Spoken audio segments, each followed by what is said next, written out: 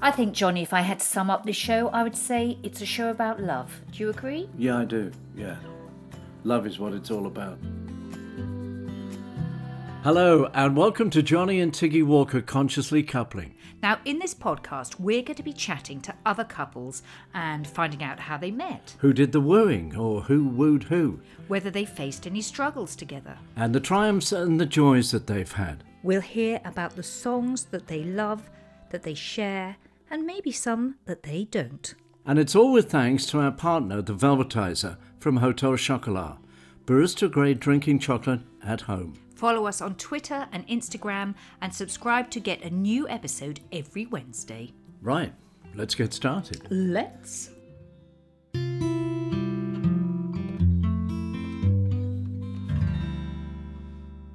Well, today's podcast is a colleague of mine from Radio 2.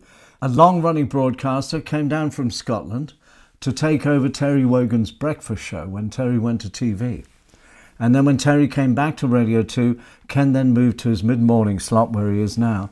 Now the biggest listened to radio show in the UK with 8.5 million listeners.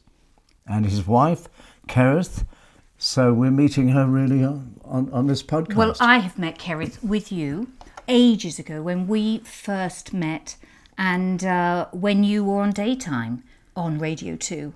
So you remember it and I don't. Well, that's par for the course, Johnny, isn't it? I guess that's about normal, really. It is. But, I mean, I have to say, for me, I think I'm going to be quite quiet today, Johnny, which may be music to your ears. The thought of listening to you and to Ken, I'm going to be in this lovely sandwich of two gorgeous voices. Well, that's very nice of you to say so. But I'm sure you and Kerith will get going together. Well, we hope so. Otherwise, you're fired. You can't fire me. No, I can't. Anyway, I am looking forward to it. Ken is just extraordinary how he's been in that slot for so many years. And as you say, more popular than ever. Let's hear it for the 70-year-old radio broadcasters. Well, Ken and I have something in common in that our present wives are our third wives. I did notice that. I think he refers to his wife as third and final. And do you? Yes, darling. Of course. Would I say anything else? Would you dare? Yeah, I wouldn't. Would you dare? No, there's nobody else, darling, you know. And Johnny, a rather exciting development today. We're going to be announcing a competition at the end of the podcast, a chance for people to win a Velvetizer. It was an idea from one of our listeners. Ian, thank you for that idea. Your wish is our command. So listen at the end of this podcast to see how you can win a Velvetizer. So, shall we see if they're in the room waiting, Johnny? Yes. I think it's time to bring them in. And it's a very warm welcome to the one and only Ken Bruce and his wife Kerith. Good afternoon. Good afternoon. Lovely to hear you and see you as we can. That's great. Yeah, we're doing this on Zoom, and also at the time of recording, Ken is preparing to go off to do yet another Eurovision. What number is this, Ken? That's a good question. I started in 1988. That was the first one I did. And I missed last year, of course, because there wasn't one. So I think that's 32 or 33 it might be. I'm not sure. I've lost count, and I can't remember half of what went on at any of them. So Where are you going to this time? it's Rotterdam, except I'm not going, sadly, because of COVID. I've been told to stay back in London. I've got to do it sitting in a studio in London rather than going, which is not ideal because the great thing about Eurovision is that it's the atmosphere. You're hearing the atmosphere and you're feeling that in the venue and all around the city. You know, it's a tremendous event. You don't always appreciate that watching it, but it's a tremendous event in the city it's taking place. And so I'll miss that. But I will be there to do radio commentary on a television event, which is always an interesting thing to try and do. Now, Eurovision is very important to you two in terms of our first question, which is, how did you meet? Kerith, could I direct that question at you? Yeah, we did in fact meet at Eurovision. I just started working at Radio 2 and had been a bit of a fan of Eurovision. And I was actually working on the Jimmy Young show. But I come from Birmingham, and that year it was taking place in Birmingham. And I begged and begged and begged to ask if I could work on it, and I did. And that's where I met my future husband. So Very unexpectedly, actually. It was but, extremely unexpectedly yes. because we didn't know of the existence of each other, even though we were working, not quite side by side, but in the schedule side by side on Radio 2. We'd never met, and you hadn't been there, as you said. I think I'd only been there a few months, hadn't I? Yeah. I think, yes. I think I started in the October or something like that, and then Eurovision was the May, obviously, and yeah. And we just sort of got on, didn't we? Well, yes, yeah, it was because when you're doing something like that, Kertha, she said, came from Birmingham, so her family were there, so she had volunteered to work because we needed a few extra hands around the place. And I think it was a Friday afternoon. We were just kind of stuck in this porter cabin in which we'd been. Oh, it's backstage doing the rehearsals. That's right, yeah. porter cabin. A lot of time to. Yeah, we were just sitting around, and we were left alone. We just started talking. And we found out that we knew an awful lot of people in other areas of the BBC, people I'd worked with years ago. Kerth had met in Coventry. Yes, Coventry, and also I'd been working in the World Service for a long time and working in the presentation there with the announcers, which of course Ken knew. I knew all them. So we just got chatting and realised we had an awful lot in common. Didn't expect it, and wasn't even looking to start a relationship at that point, and there we are. Yeah, absolutely, we were both single and unattached at the time, and I was a single parent looking after my very young daughter. She was, I think, 5 at the time. So I was doing that on a sharing basis, 5 days on, 5 days off. And I'd, been out with, a couple of girls over the last, only a couple, over the previous years or two. And I'd sort of reached the point of thinking, I'm 46 or whatever I was, and I'm not looking for another relationship. I'm perfectly happy getting on with this life. So it was really something neither of us expected to happen, and it just gently grew from there. And I was much younger and didn't expect to be. A mere child. Well, not quite. 30. Yeah. She was 30. I was just 30, yeah. So it was kind of very unexpected, but we just really, really got on well and had an awful lot in common. And I think the good thing was, as Ken said, we had time backstage to kind of just chat, get to know each other, and it was lovely, and just took it from there. No pressure. When you're just chatting, it's not like a date when you're sort of trying to impress or find out things about the other person. It was just a nice, easy, relaxed chat. One of the things that really I still remember to this day was it was at the NEC in Birmingham, wasn't it? And the ICC. ICC, sorry. And there was all these canals round about that area, and a duck. There was some baby ducklings which had become separated from their mother, and somebody in the crew had put them in a little box. They'd been trapped backstage. They were in a little box backstage, and you went over to see them. Kerth loves animals of every type, and I just remember how much you enjoyed that, how you loved seeing them, and I thought, well, this is a nice person. Well, I didn't know that. So there you go. So a porter cabin is quite a romantic place to meet for the first time. For the second meeting, where did that happen? Oh, wow, that was interesting because we both kind of went our separate ways and back to work. I went back on Jimmy Young's show, you went back on doing your show, and then was it about a week later, I suddenly got an email from Ken while I was working just saying, did I fancy going for a team debrief? So I thought that literally meant the team was going for a debrief of Eurovision. So I thought, oh, well, okay. I didn't really think anything of it. Didn't, in fact, reply. And then you resent the email, and I kind of twigged then that probably there was something more to it than just a team debrief. Yeah, it was my subtle approach, which was a bit too subtle, I think. Yeah, but I can't remember. We just went for a nice meal, I think. Yeah, very interesting that you wait a week, Ken, to send an email, so you don't want to look too keen. And you, Kerth, don't even reply to the email. Exactly.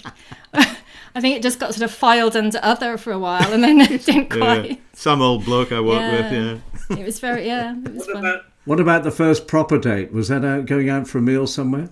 Yes, that was... went for a meal in Ealing. Well, I lived in Ealing at the time, and Kerth was just... You were in Chiswick, I think. Yeah, and we had... the weather was beautiful as well. It was like really, really hot May, so that was nice. It was just perfect. It was lovely.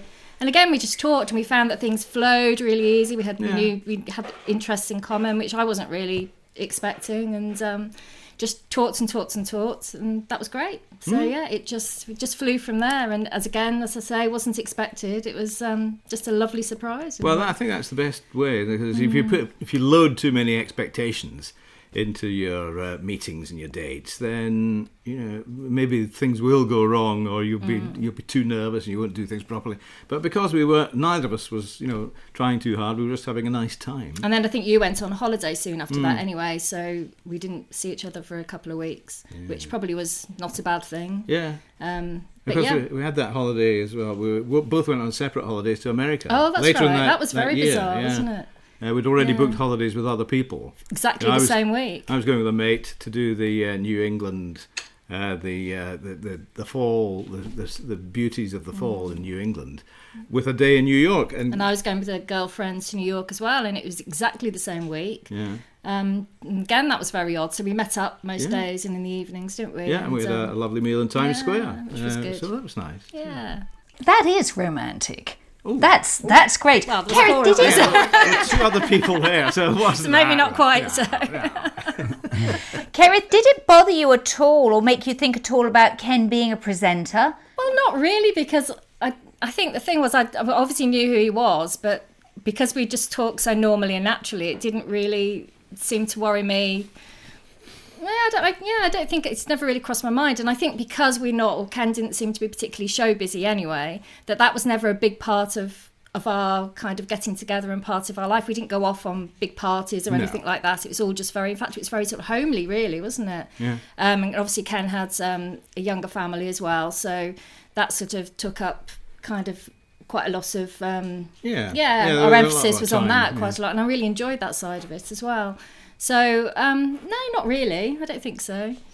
How long did it take to get serious, and who proposed? Well, no. Yeah, I suppose it was quite quick. We went in 1998, and we were married in September 2000. So that was 2.5 years between. I think I moved in after about, was it 9 months or so? About a year. About a year. 9 months or a year, we moved. Because you were renting a flat, and I thought, well, what's the point? I've got this house that I'm living in alone, basically. So why don't you come and there was stay no here? real big proposal. I think I was waiting for it. I was waiting for it. It didn't happen. I'm afraid. The getting down on one knee did not occur, I'm afraid. It was just kind of, we might as well, I suppose. Why don't we? But you both said you were very settled in your singledom. And the thing is, when you do live on your own, you get very used to being on your own and doing things your way. So when then somebody moves in, that's a bit of a challenge, isn't it? Well, not for me. I didn't find it a challenge because I was quite glad of somebody else around the house, really, because it was not just somebody to do the dishes. It was more that I don't think I was really built for living alone. So although I was settled in my singledom, I wasn't really, that happy.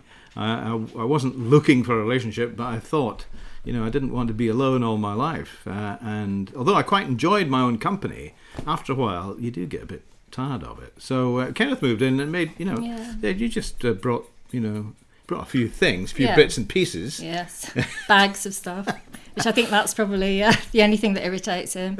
So I'm a bit of a clutterer.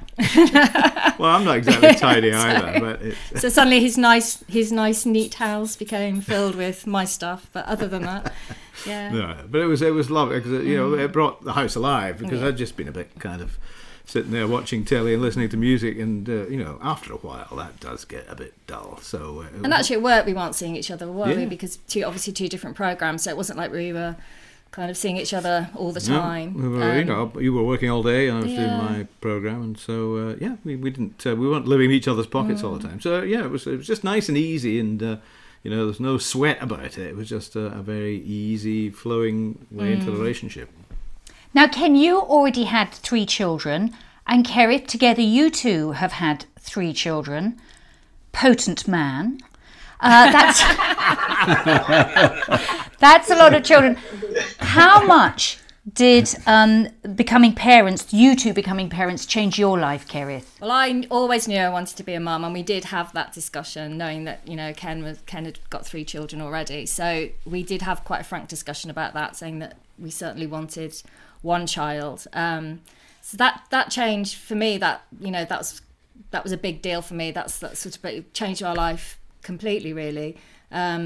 But you took to fatherhood again because there was quite a big gap, wasn't there, between Kate and Murray? Kate was was she about 92, so she would be 9 when Murray was 10, born, or 9 or 10.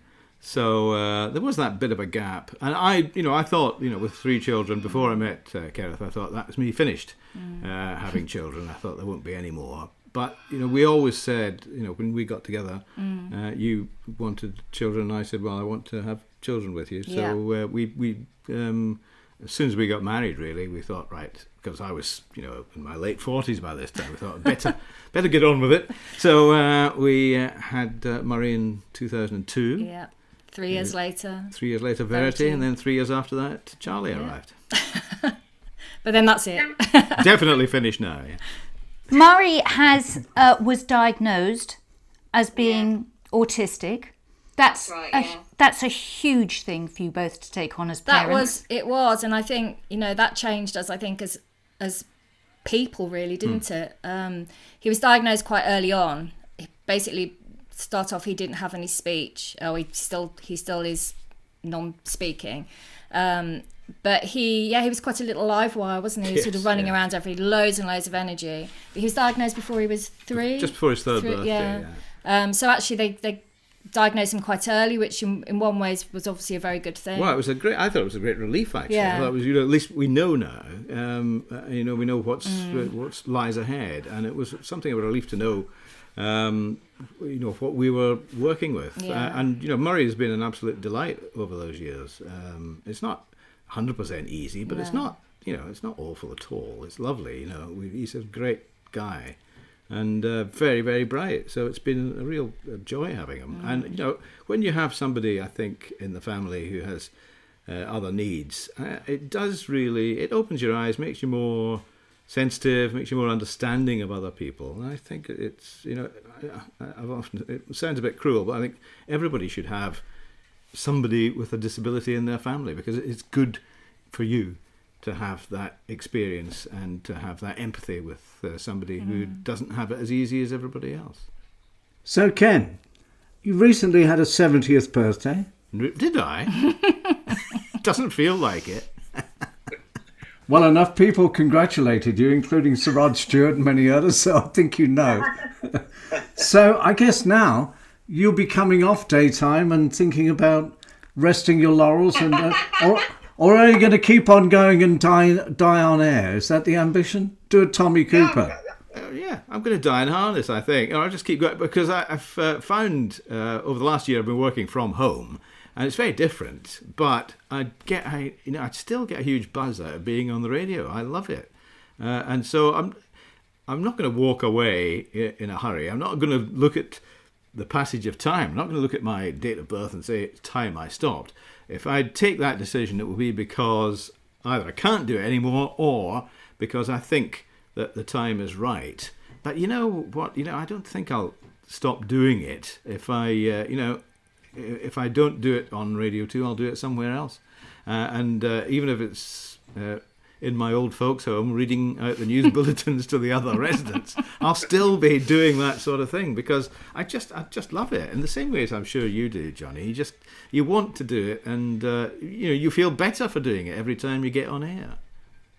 Well, Kerith, what I want to know is, what are you doing? Because when we first met years ago, these two were both on daytime Radio 2. And look at Ken, he just goes on and on. It's amazing. So you're definitely doing something right there. Yeah, I think it's the younger children keeping him on his toes. He has to. That's the problem. We can't stop, can we? That's it. Yeah, I mean, younger children do keep you on your toes, keep you moving, keep you busy. And there is also the question of feeding them. So I want and clothing them. Feeding and clothing them, and so I do. Yeah. I'm just going to keep doing it for as long as I can, really. But the principal driver is feeding and clothing them and getting them to university, that sort of thing. Just going back in your career a bit, Ken, you were on BBC Scotland, and then you got the offer when Terry Wogan got his TV show and decided to give up radio. You came in to take over the breakfast show. That is a massive challenge. Were you frightened about that, or how did you feel about that? I was. I think wary is the word. I knew that it probably wasn't going to work that well. But I thought, if I don't do this, then the call won't come again. That happens in our business, you know. If you don't say yes the first time, then they don't come back. They don't say, oh, well, we'll wait a year and come back. They just, you know, they move on and find somebody else. And I thought, I want to work on Radio 2. That Radio 2 seems a natural home for the style of broadcasting I do. So I thought, if I take this job, I might last a couple of years, and it'll be a good jumping off point onto something else. I might stay on the station. What I really wanted was, when Terry left, I wanted somebody else on the schedule to get that slot, and for me to slip in behind and take over the vacated slot, whoever it was. But as it turned out, they wanted to go for the bold decision and bring in somebody who I was pretty much completely unknown in national radio terms. So it was a gamble, and it was, I suppose, something of a stunt for the BBC. But I thought, if I don't take this, I won't get an opportunity like this again. If it works, it'll be great. If it doesn't work, then I'll salvage something from it. And so I took it. I didn't enjoy the experience. I never felt like a breakfast broadcaster. I'm not that kind of, high energy broadcaster. I felt more. I was a morning broadcaster, and luckily, after 18 months or something, it was, they moved me from what was an 8 o'clock start for that show, so it wasn't really a breakfast show. 8 a.m. start. It was already pretty much a mid-morning show. So they moved me to 9:30. The following year, and then that was the time when I thought, all right, I can make something of this. I can stay here for a while, and this feels comfortable. And luckily, for most of the intervening years, it has felt comfortable for either the BBC or the audience, or both. Apart from a couple of years when I was off other ends of the schedule, it's been 9:30 for me, and I feel right there, and it seems to work. So fingers crossed, it'll work for a bit longer. And Kerith, at 10:30 each morning, do you stop what you're doing? Of course she does. Everybody stops. I'd like to say yes, but I work in a school, so it's a little bit tricky. But I would if I could, I'm sure. I would if I could. I think it should be part of the curriculum for the primary schools. Yeah, stop them at 10:30. Great for their maths. Yeah, maths, music covers everything, doesn't it? So what are you doing at the school, Kerith? I became a teaching assistant about 6 years ago to work with children with special needs. It's in a mainstream school, but Murray has kind of, at that point, has sort of kind of settled in a secondary school of his own, and the other two were pretty much settled. So, yeah, I kind of thought it was time to go back to work again, but perhaps the jump of going back into the BBC, it wasn't quite right, and the distance and the travel didn't work. So but I mean, I really enjoy what I'm doing, and I get an awful lot out of it. And obviously, Murray teaches me an awful lot. Just living with him, So I'm hoping that some of the things I've learnt from him, I can put into what I do with the children. And you did a university course. Oh yeah, so I did a university course before all of that. Had that behind me. So yeah, that's kind of really changed. Something I noticed, Ken, about you is I feel you're quite discreet and private about your family life. I mean, I never tire of people saying to me, "Oh, Johnny talks about you on air all the time." I'm going, "Does he?" But you're very professional in that you don't really bring the family into your show very much. Is that a conscious decision to protect your privacy? Partly, I suppose. I think it is just the way I am. I've always thought, I'm there to entertain people, and if things happen around the house, I'll mention them, but I don't like too often to drop names in and say, my wife Kerith or my children, my boy Charlie. I often remember hearing dear old Derek Jameson, when he was doing the breakfast show on Radio 2, he still spoke like a newspaper man, and he remembers, I can't remember his son's name, it doesn't really matter, but he said, my boy Ben, 9, said today, and I thought actually he's dictating a story for the newspapers. So that's not something I've ever felt I wanted to do.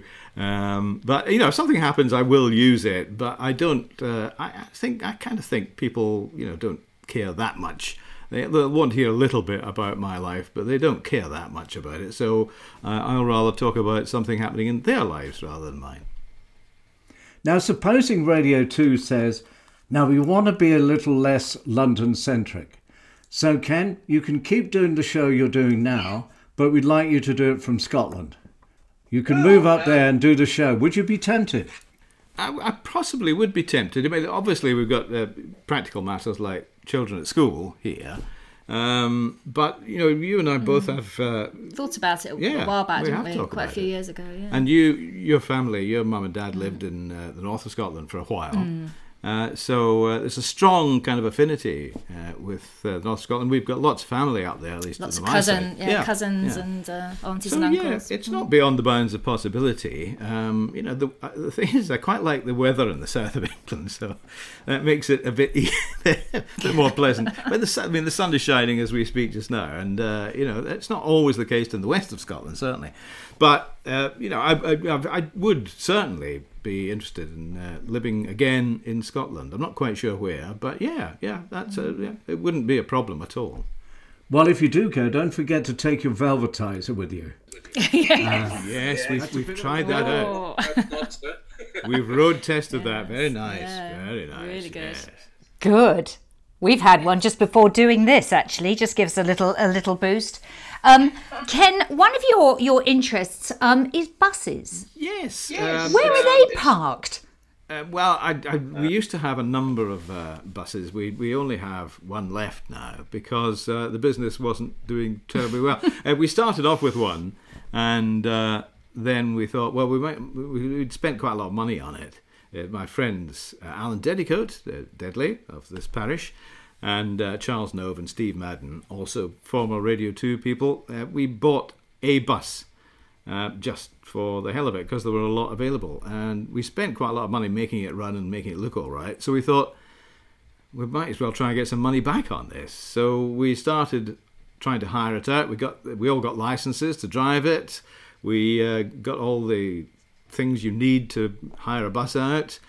And then, because that was going all right, we were getting more orders than we could fulfill. We thought, well, let's get another bus and see, And eventually, we ended up with 7 of them, and that was probably too many. So we tried to get rid of a couple, and then the business started tipping away a little bit. A lot of people were doing the same thing, and then when COVID arrived, that was we had already decided to close the business at that point.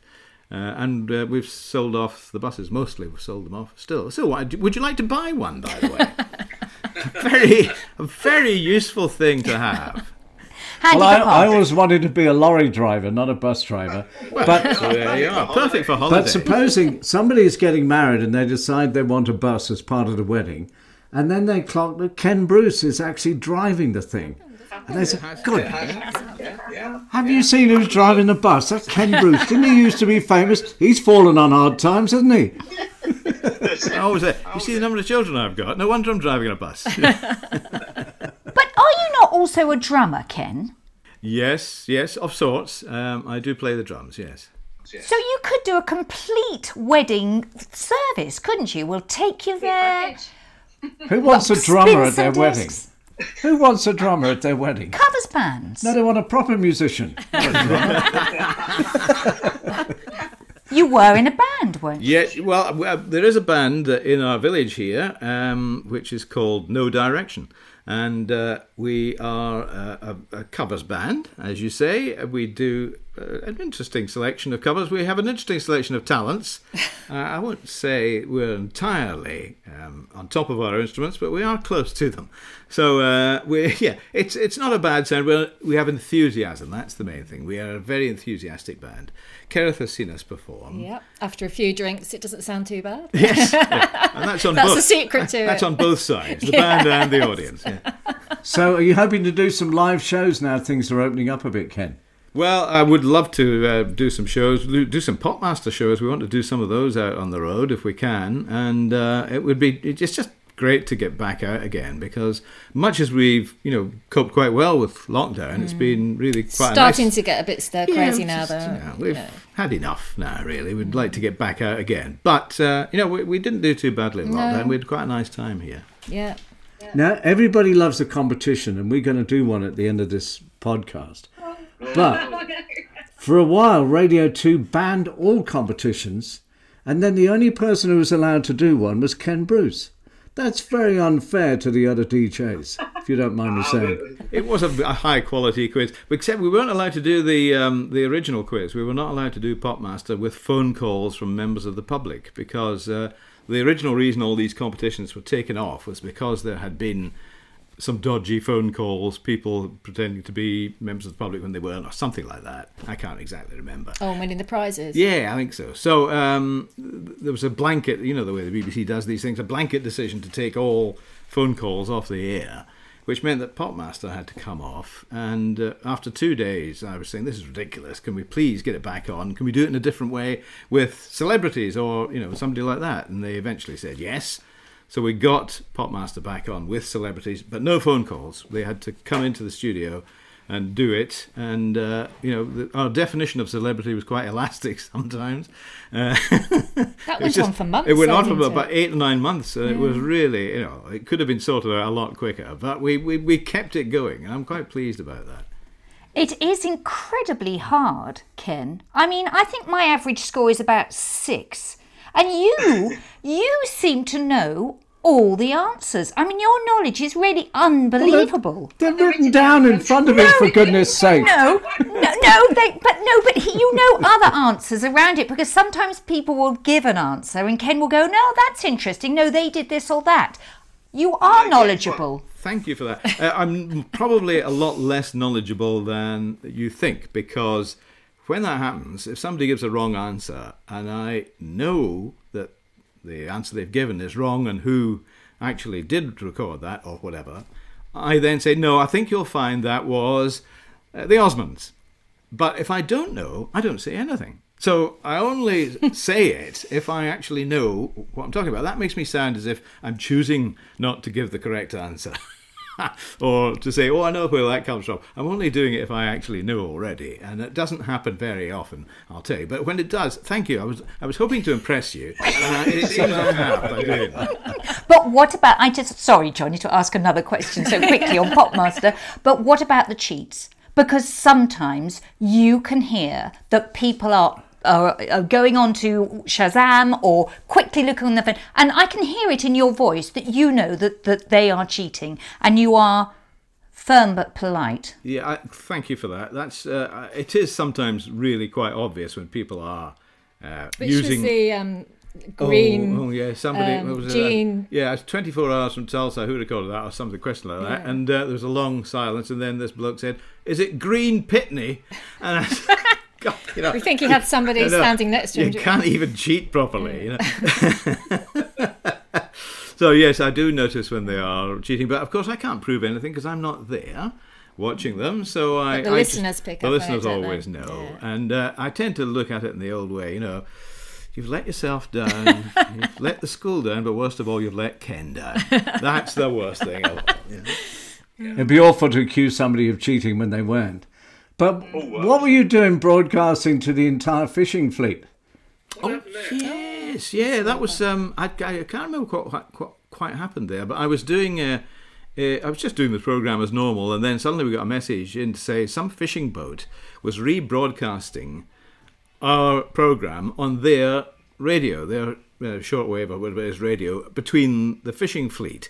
And in fact, all the ships off the coast, so all ships off the coast of the northwest of Scotland were hearing, instead of hearing, I am the Sula Vig travelling from Portree to Oban, they were hearing things like, here we are with 3 and 10, and me talking rubbish on the radio. So it wasn't going down that well. So we had to put another broadcast out to say, if you are listening to Radio 2 on a vessel somewhere in the Minch, or the Sound of Slate, would you please switch it off and therefore save lives? I'm pleased to say we did eventually get that sorted.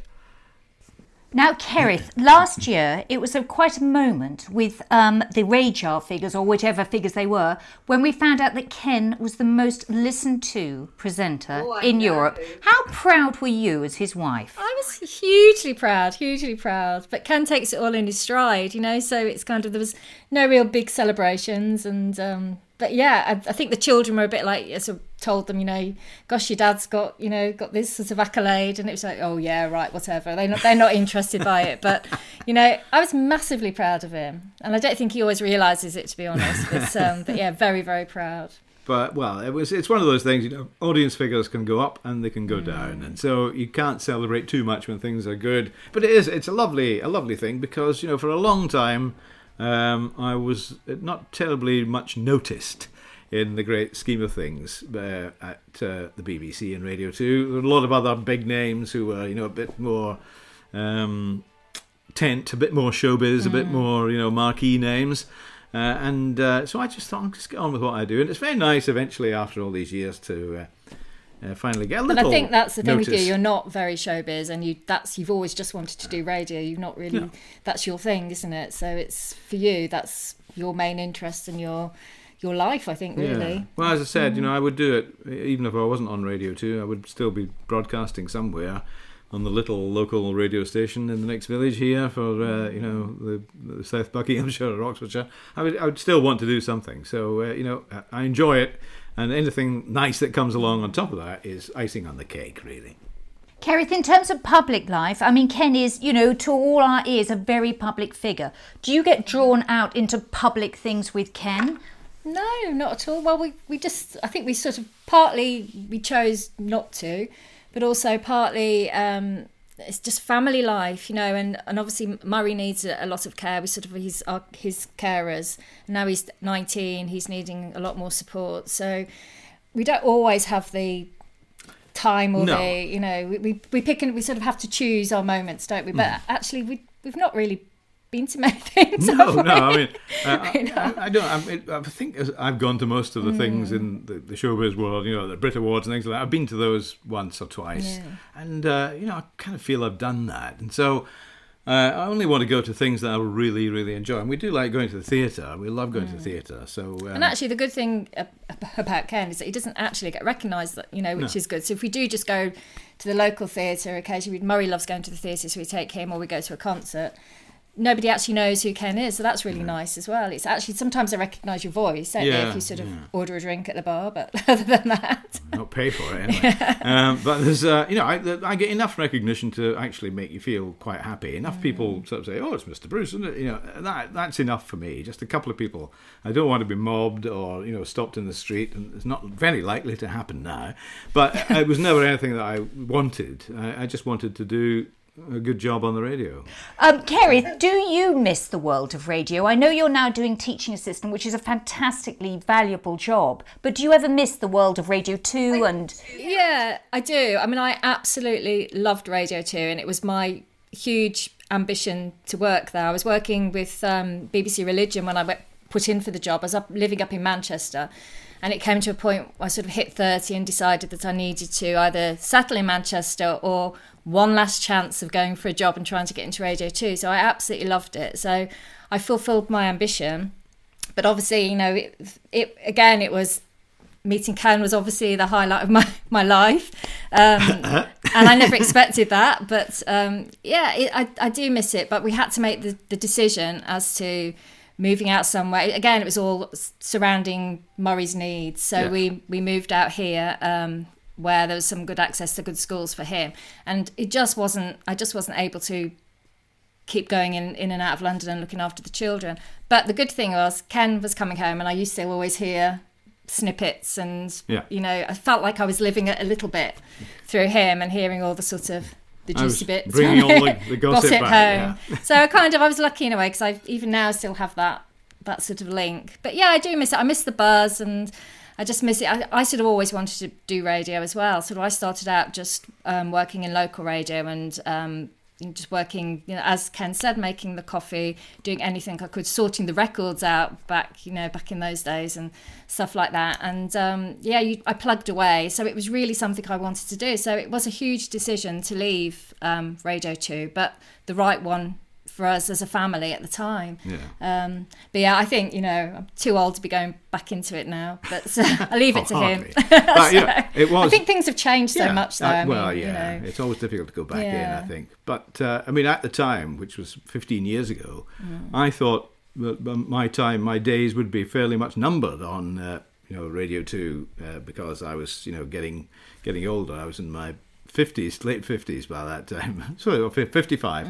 So I thought, well, I'll move out to the country. I'll live in Oxfordshire, and then maybe a year or two down the line, they'll get rid of me because they have done that sort of thing in the past, and I've dodged a few bullets. I'm well aware of that. I've been very, very lucky to keep going because I've just managed to dodge aside when they were firing. But it's I'm delighted still to be there.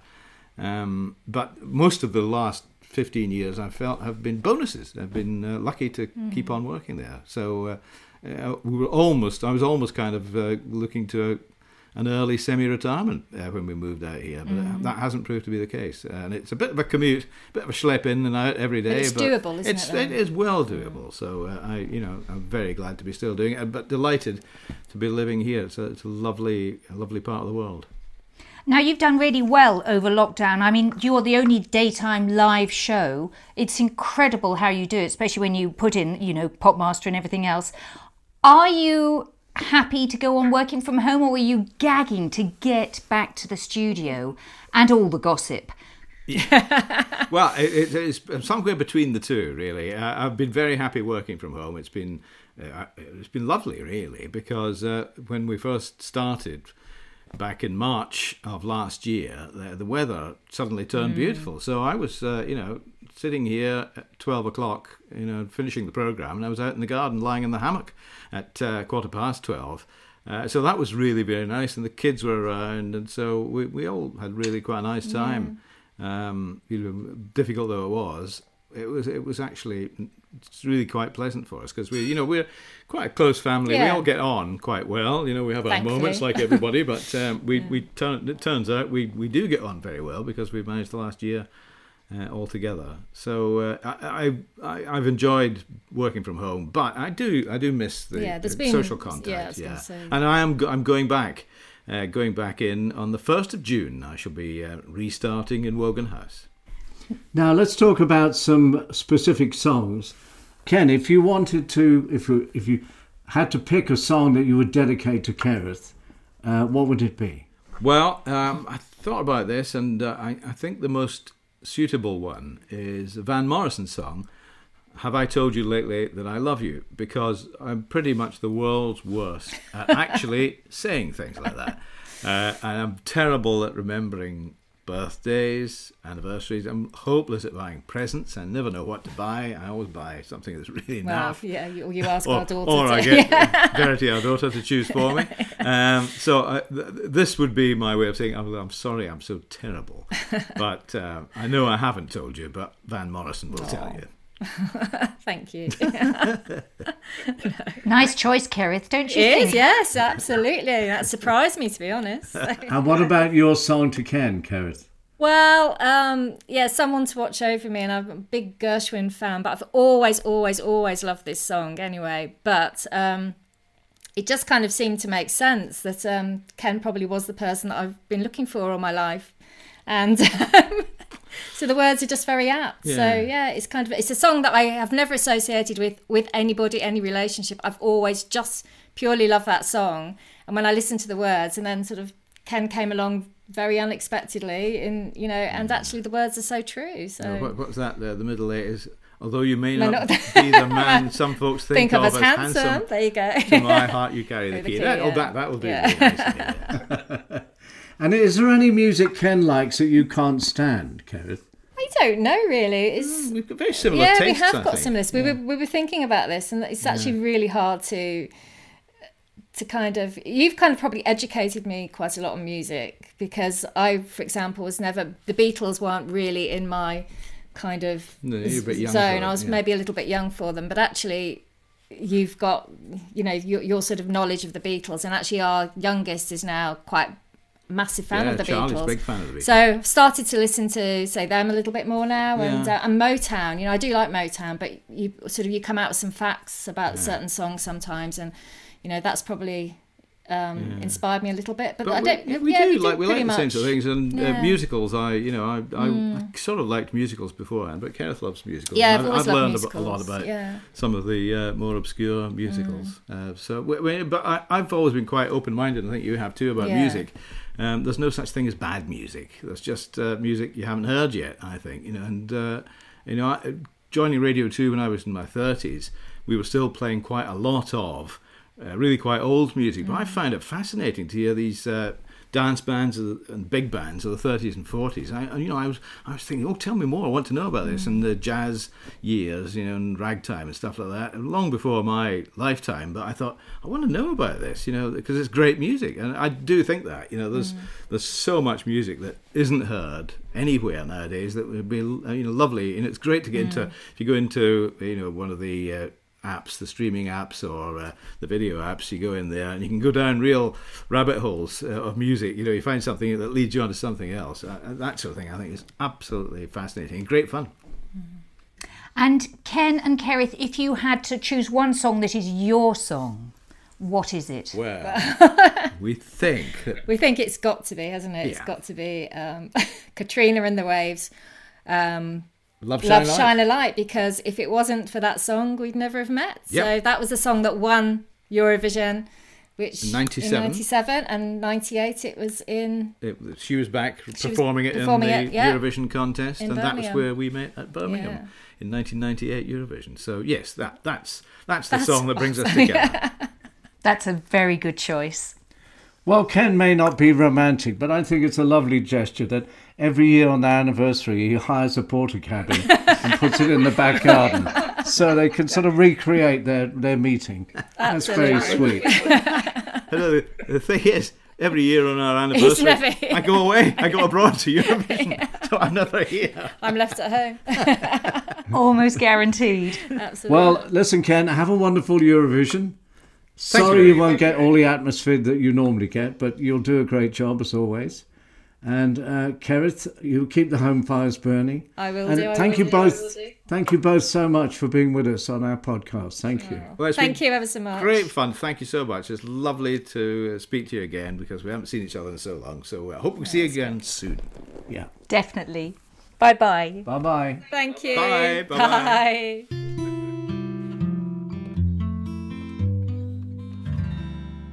So there we go. That's Ken and Kerith. Well, weren't they lovely? Do you know what struck me about Ken? I mean, obviously, we know Ken, but not massively well.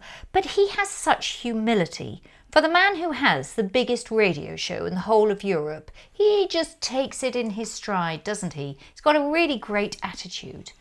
He's a bit like me. We never really liked the big showbiz ego-tripping side of, being a DJ. Ken definitely is one of those people who just likes to do his radio show, and that's it sort of thing, and not get too fussed into the world of showbiz. And I love the fact he said if he wasn't on Radio 2, he'd be doing a local radio station down the road. Like you, he just loves that connection with the listener and the music. And Kerith is just... She also was just so relaxed. She's accepted her life. I imagine Murray has been quite a challenge for them, having, an autistic child. But, from it, she's gone into being a teaching assistant. She sees that as her path. I thought they were both just lovely people. I mean, Ken has said about Murray, his son, that, he's just different. Well, I will say this, Ken and Kerith are very positive about it. And Ken, I thought it was beautiful that he said, I actually really think that everybody should have somebody with special needs in their family because it gives you more humanity. Yeah. And I really got that from both of them. I thought they were absolutely lovely, non-egotistical, decent people who get on with life. And a big decision that Kerith had to make. Much as she loved radio and being in radio, she had to give it up to give Murray the care that he needed. And it's paid off now because she's helping lots of other children. That's brilliant. So really lovely to see them. Now, Johnny, what about the competition? Well, the thing is this. We spoke to Leo Sayer and Donatella, and the Velvet Tiger gift pack has what could be called foodstuffs in, the chocolate and things like that, which you can't import into Australia. So the Velvetizer that would have gone out to Leo Sayer is now up for grabs. And we've got a competition, and what you have to do is to send a tweet to either myself, Pirate JW, or to @TiggyWalker, and tell us who is our guest on the 9th episode of this podcast. And you must also include in your tweet #Velvetizer to qualify to enter the competition.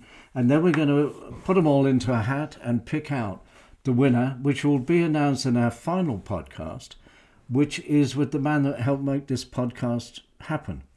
And that is Angus Thirlwell, the CEO and co-founder of Hotel Chocolat. And we will be speaking to Angus and his wife Libby on the final edition of the podcast. Which, if you are listening to this on the day it went out, will be in 2 weeks' time. So get those tweets going. And good luck to the person who gets pulled out of the hat. You will not be sorry. No, Velvetizer is a wonderful thing. Barista-grade drinking chocolate at home. And again, send a tweet to @PirateJW or @TiggyWalker. Tell us who was the 9th couple on Consciously Coupling. And don't forget to put in your tweet #Velvetizer. And as Johnny's let the cat out of the bag, next week's guest will be Leo Sayer. Yes. Yeah, I forgot about that. I thought you had. We did him a little bit early. Anyway, well, that's it for today then, Johnny. That's it for today, and that's it for this week. We will see you next week with Leo Sayer and his Donatella. His Donatella, who sounds amazing. We'll find out in the next episode of Tiggy and Johnny Walker Consciously Coupling. Thank you very much for listening. And thank you to our producer, John Daly of Ojo Productions, and also Owen, who does a wonderful job editing the podcast. Take good care. See you next time. Bye-bye.